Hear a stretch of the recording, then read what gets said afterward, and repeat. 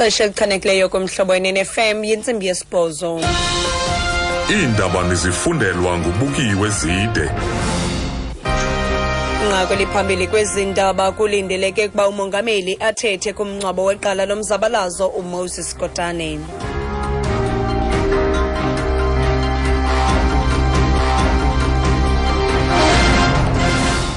Bulele kuwe Lloyd ndizibulisele nakomphulaphuli. Amagosa kaRhulumente kwakunye nabahlali sele beqalile ukuhlangana nanjengoko namhlanje kungcwatywa amathambo egqala lomzabalazo wenkululeko uMoses Kotane. Lo mngcwabo uqale ngenkonzo kwikhaya lakhe elisephela kufuphi naseRustenburg. Amalungu osapho lakaKotane athi kudala elinde ukubuyiswa kwamathambo nyana wabo, ukanti kulindeleke ukuba umongameli uJacob Zuma athethe naye kulo mngcwabo. Umphathiswa kwiofisi kamongameli uJeff Radebe uthe, The ANC of today is what made Moses Kotane to be the greatest human being. His contribution to the struggle for freedom, his theoretical understanding of the revolution is incalculable. At last, he's back into the land of his own ancestors, where we're going to be bidding him farewell to join other leaders of the movement in the world yonder.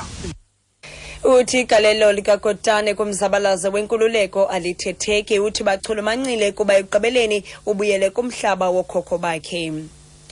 Uyaqhuba umngcwabo walowo isakuba inkulumbuso yendawo eyayisakuba yigazankulu ekwalilungu le-ANC epalamente uSDW Nxumalo. uNxumalo usweleke eneminyaka engama-87 emva kweNgulwente. Lo mngcwabo ubanjelwe kwilali Magona kwimpuma yemalamulele eLimpopo. Intatheli yethu uJabulani Baloyi ithi usodolophu masipala wengingqi iVembe uChitereke Matibe nosodolophu masipala iThulamela uGrace Mahosi kuquke inkokheli zemveli kwakunye namagosa kaRhulumente baphakathi kwabazili. Uthi uNxumalo wenza imbali ngokwehla kwesikhundla sakhe sokuba inkosi yohlanga lwamagijana wabeka inkulu yakhe uNkosi Charles Nxumalo ngo-2010. Osoqoqosho balamkele iphulo elitsha likaRhulumente lokongumbane. Umongameli uJacob Zuma uphehlelele eliphulo kwizakhiwo zomdibaniso ePitoli izolo. Eliphulo libizwa iSafe Energy, likhuthaza abantu ukuba bazicime izibane nezinto ezisebenza ngombane abangazisebenzisiyo ukonga umbane. uIsaac Mashego ngusodolophu wakwaNedbank. Absolutely, it is welcome, and what is encouraging is that government is continuing with this campaign of encouraging households to use less power. I mean, that doesn't only help households in the sense that, they will pay less for electricity because their consumption will be less, but it will also release some generated power to the productive sector of the economy. We're looking at sectors like manufacturing and mining, which really need power. Uthi bayalamkela eliphulo bancoma nokubona uRhulumente eqhubeka nokukhuthaza abantu ukuba bonke umbane.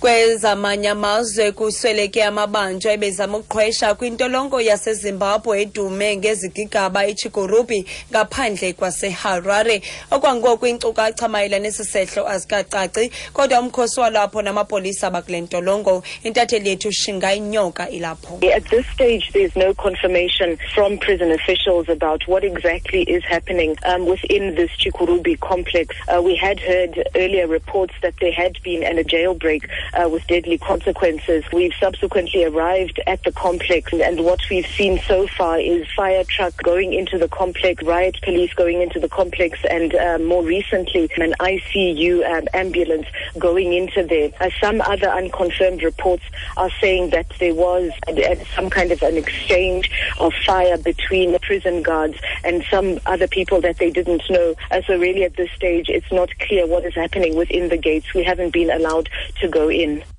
Utho kwangoku abakafumana izinkcukacha kumagosa lentolongo ngokwenzekayo, kodwa babona isikadla sabacima imlilo nenqwelo yesigulane zingena apho, kwaye kukho ingxelo ezingekangqinwa zokuba kubekho udubulwano phakathi kwamadindala nabantu abangaziwayo. Okugqibela kwinqaku lethe beliphambili kwezindaba sithe amagosa kaRhulumente kwakunye nabahlali sele beqalile ukuhlangana nanjengoko namhlanje kungcwatywa amathambo egqala lomzabalazo wenkululeko uMoses Kotane. Ngelo nqaku ziphelile ezindaba, ndibuye nengongoma ngentsimbi yesithoba kwindaba zomhlobo FM. NdinguBukiwe Zide.